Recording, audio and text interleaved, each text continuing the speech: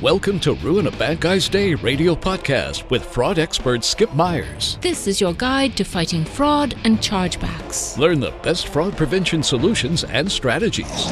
How to enhance your fraud prevention team. And how to prosecute criminals. Now, here's your host, Skip Myers. Hello, and welcome to Ruin a Bad Guy's Day radio. Hey, everyone, I'm Skip Myers. I'll be your host today. And we have breaking news about another big data breach reported by Marriott International on Friday. Here we go again, another breach here during the busiest time of the year for shopping. But Marriott International said on Friday that information on up to 500 million, that's right, 500 million of its customers worldwide was exposed in a breach of its Starwood guest reservation database dating back as far as 2014. That's unbelievable. How did it go undetected that long? So it looks like the world's largest hotel chain, this is the Marriott International chain, said it learned of the breach on September 8th, and it's the end of November. Unbelievable. The company said the Marriott hotel network was not effective, but the investigation only identified unauthorized access to the separate Starwood network, it said. And it looks like Marriott acquired the Starwood Hotels and Resorts worldwide chain in 2016. And so far, it looks like for the 327 million of the affected guests, the compromised data includes some combination of these different identifiers. So some combination of a name, mailing address, a phone number, email address, passport number. And that's very interesting, a little bit different than your normal data breach getting and obtaining other personal information, but a password number. We'll talk about that a little bit later, according to the Starwood preferred guest account. And also that would include that particular account information, including your date of birth, gender, arrival and departure information within their system, reservation dates, and whatever communication preferences that you may have had within their database. So it looks like for some customers, the information also includes payment card numbers and payment card expiration dates, which, as you guys know, is very important to the carders and carding networks when they sell your stolen identity to other folks. I mean, that's pretty valuable information, and it can they can really charge top dollar for that information. So, but right now it looks like Marriott saying those payment card numbers were encrypted. However, they cannot rule out the possibility that the hackers were able to decrypt those details. So right now, it looks like this is probably the second largest data breach in history. Seems like every time we wake up now or watch the news, there's a new data breach of another very large company. Right now, too, Marriott has set up a special website and call center that is there to provide information on this incident. They've actually put up a 1-800 number for customers or anyone else to get more information on. So you can hit their website and check that out. In any case, any big data breach of a large company that's has stock, I mean, this particular incident has affected Marriott. And Marriott's stock was down more than 5% in early trading on Friday morning. So, this particular data breach isn't as massive as a 2013 hack of Yahoo, which was 3 billion users. Amazing. And in that particular hack and data breach, it exposed data including names, email addresses, phone numbers, birth dates, and passwords, of course. So, but this one is a little different. I mean, it includes sensitive data that includes people's passport numbers and those mailing addresses and credit card information. And that's a little scary in this time and day when we have international criminal enterprises and terrorist groups and people trying to infiltrate different countries illegally. And in this case, stealing passport numbers and your personal information. It almost sounds like a spy movie where bad guys can use this information and make bogus documents to travel around the world undetected. So let's talk about a little bit more of this, because this falls back into some earlier podcasts we've had when we discuss phishing. And again, phishing is all about bad guys trying to compromise some sensitive information through emails that they send to you. So it's very deceptive.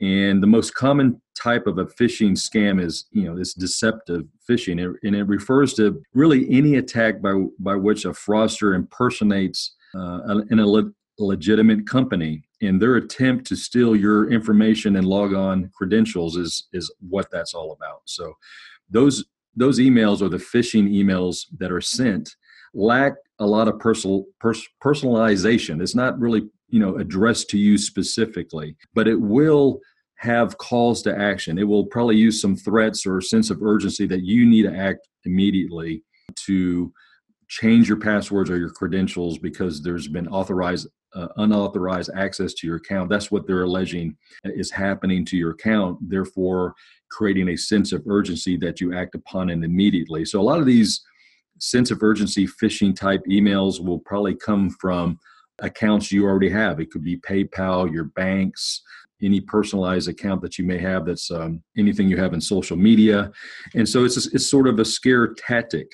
And they push you into clicking on a button or, in other places or logins into these particular emails. And what they do is it's all hinged on you clicking on that information and then inputting your personal data for which they'll use in return for their own financial gain. So remember that deceptive phishing will be emails that you receive. And I believe it's going to be a lot of it that will come in at your work email address. You probably use your work email address, especially if you travel a lot, more than your personal sometimes. Depends. But, I do know that, my email address when I travel is used at the hotels and, using the company credit card to buy, goods and services for the company in my department. So, you'll see a lot of those types of emails, especially now with this large of a data breach coming back from September. So a lot of this information is probably out there on the dark web or really out there available on the internet.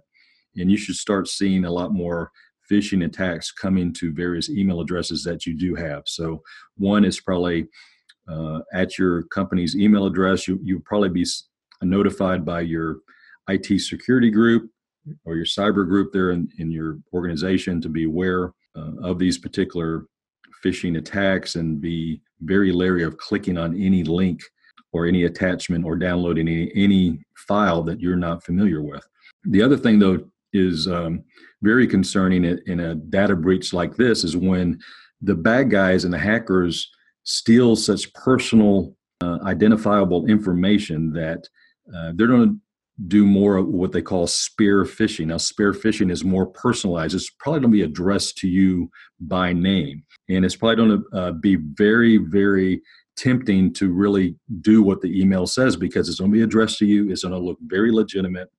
And they're going to use this information that they've just obtained to convince you that this email is legitimate. So it could be from your bank, and again, it could be from PayPal, anything else that requires a little bit more information that they need that they didn't get in the data breach, that you'll supply them unknowingly because of the email they send to you looks so legit. So be very careful on anything that you receive that's addressed to you specifically that could be too good to be true or too urgent, something that's really, pushing you to do something that makes you feel uncomfortable. Don't do it. So be very cautious about opening, any of those attachments or clicking on any of those links in those emails, even if it's your friend or family, as well too. Question those emails before you click or download any attachment. So also, if you're not sure, especially if it's coming from a big bank or organization, or in this case, you may be getting more emails from Marriott or the Starwood Hotel Group asking for some more information, and kind of like an attempt to really further the sense of urgency and paranoia around this breach. You may get emails saying, hey, you need to download this file to help protect your data. It could be some sort of LifeLock type situation where they're trying to lure you in to subscribe to this service to protect your data. Be very careful with that. And if you're unsure, make a phone call. Pick up the phone and call that organization that sent you that email, or even Marriott at the 800 number supplied on their official website. But don't respond to any emails that request anything regarding your personal or financial information. And again, remember, these phishers will use these pressure tactics and the sense of urgency and prey on your fear about your identity being compromised, your financial data being stolen.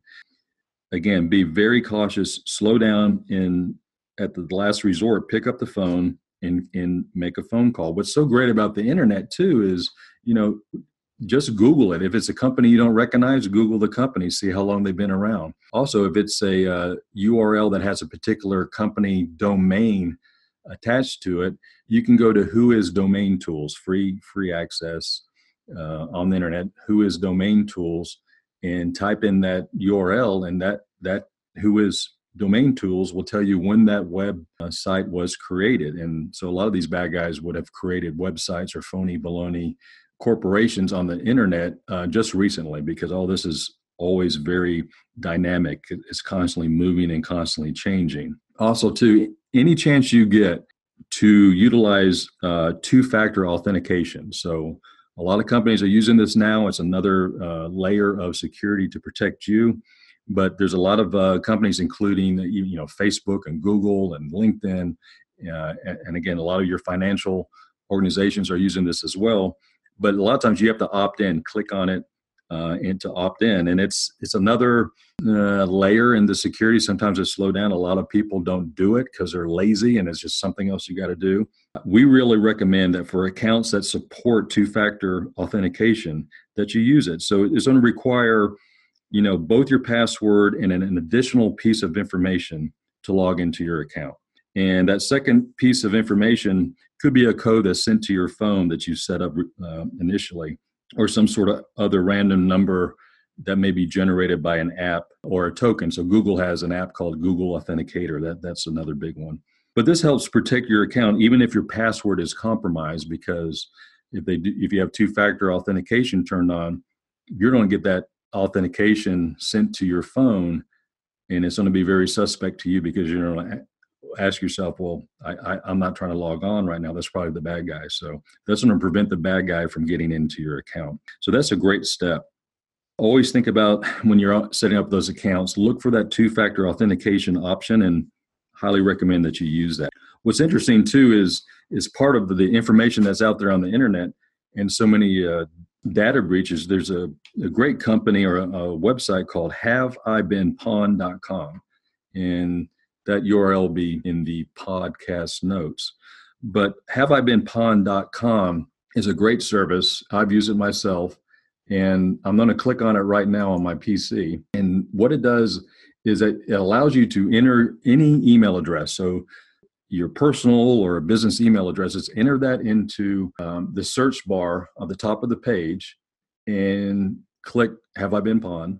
And it will give you a quick yes or no. And if you have had your email address compromised through some data breach, it will show you most likely where it was compromised. So my particular business email address apparently is on the dark web, and it lists all the different companies or different sites of where my email address was and could have been compromised in the last few years. And a lot of these companies I do not recognize, but I do recognize LinkedIn. And LinkedIn was hacked back in 2016, where about 164 million email addresses and passwords were exposed. So I'm just guessing, can't say for sure, but maybe that's when that email address of mine was compromised. Now, since then, since I received notification from them a few years ago, I did change my credentials, and I do change my passwords on a regular basis. So again, I would highly recommend using haveibeenpwned.com. Again, I'll put the URL in the podcast notes so you can play with that, and in there, any any email address you have, just to see if your information's on the dark web or ever been compromised during a data breach. So let's talk about passwords too.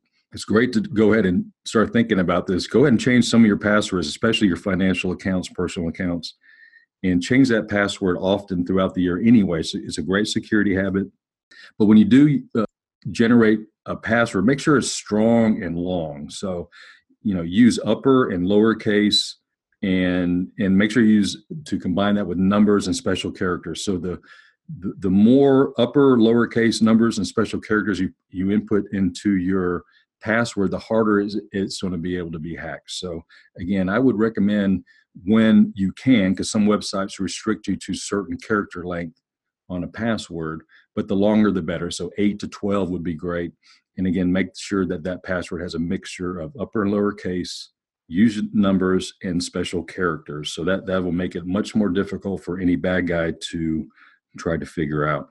Also, too, right now with all the phishing that's going to be happening and the potential that your information's already been compromised, make sure that all your important data, your files, everything that's important to you, you have backed it up on an external hard drive, maybe in a cloud storage, but somewhere. Make sure you back up those files to protect yourself against any viruses or against this ransomware that may be coming out as a result of these big data breaches. And also, a lot of people neglect this, but keep your security up to date on your PC. Use the software security updates on a regular basis. When you get those updates, don't say, I'll just do it later.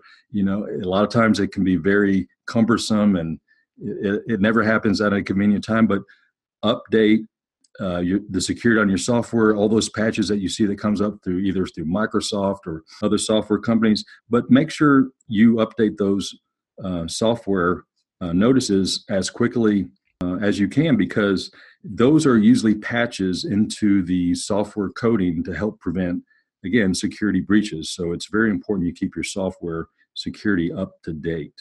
And also, this goes really unnoticed and not really talked about, but there's a way you can report phishing emails to the government, and that's through the FTC site. You can go to spam@uce.gov, and I'll put that URL on the podcast notes. But report, phishing emails to these sites. It's very important to share this information, and supply whatever you can about that phishing email. Anything that it may be important to an investigator to follow up on, you can supply that information to that particular website with the Federal Trade Commission. So also, the Federal Trade Commission has on their site, ftc.gov, complaint department too, so more information the better. And if you've ever been a victim of identity theft, you can visit identitytheft.gov, and victims of phishing attempts or anything like that, there's a lot of information on that site to help you understand what to do next and what the next steps that you should take to minimize any further risk. So these are great sites to go to, great information to follow up on, for you, since the data breaches seem to keep coming and coming. It's just one of those things that's going to be every day for all of us as a normal course of business in our lives to protect our personal information. Your data, your digital data, is the new currency for bad guys. So many times we really look at our information really not as importantly as we should, and we should protect it as much as we can. And in a previous podcast, we did talk about using VPNs, virtual private networks, to help secure your information when you're online on a free Wi-Fi network. And that's something else we'll probably talk about a little bit more, because it really makes you wonder, okay, how do these big data breaches occur in the first place? Well, it's probably because of some human error. There's a human element in here somewhere. And sometimes the biggest cases that are ever solved is never as complex as someone wants to believe. It's something simple. It could be as simple as somebody at an organization received a phishing email, clicked on the wrong link, or downloaded the wrong software or attachment, and that exposed their PC to a Trojan horse or some sort of malware that infiltrated the company's network. So it's usually not as complex. It starts out small and becomes much bigger. As you can see in this particular case with the Marriott, this data breach occurred over several years until it was finally discovered internally by someone in their security group. So right now they're pretty much playing defense and trying to do whatever they can to protect their customers, which is a good thing. But for the rest of us, it's good to go ahead and be vigilant and be on the offense and protect your personal data. All the podcast notes will be in detail on the website, including these great links to websites to help you protect your identity. And haveibeenpawned.com would be a great start to see if your information has ever been compromised. Everybody, I hope you have a great holiday and ruin a bad guy's day. Thanks for listening to Ruin a Bad Guy's Day radio podcast with Skip Myers. If you liked our show, please tell your friends and colleagues. You can learn more about us at ruinabadguysday.com or visit us on Twitter and Facebook at Ruin a Bad Guy's Day. Join us for another episode of Ruin a Bad Guy's Day radio podcast. The information provided in Ruin a Bad Guy's Day radio podcast is for informational purposes only. It should not be considered legal or financial advice. You should consult with legal counsel or other professionals to determine what may be best for your individual or organizational needs.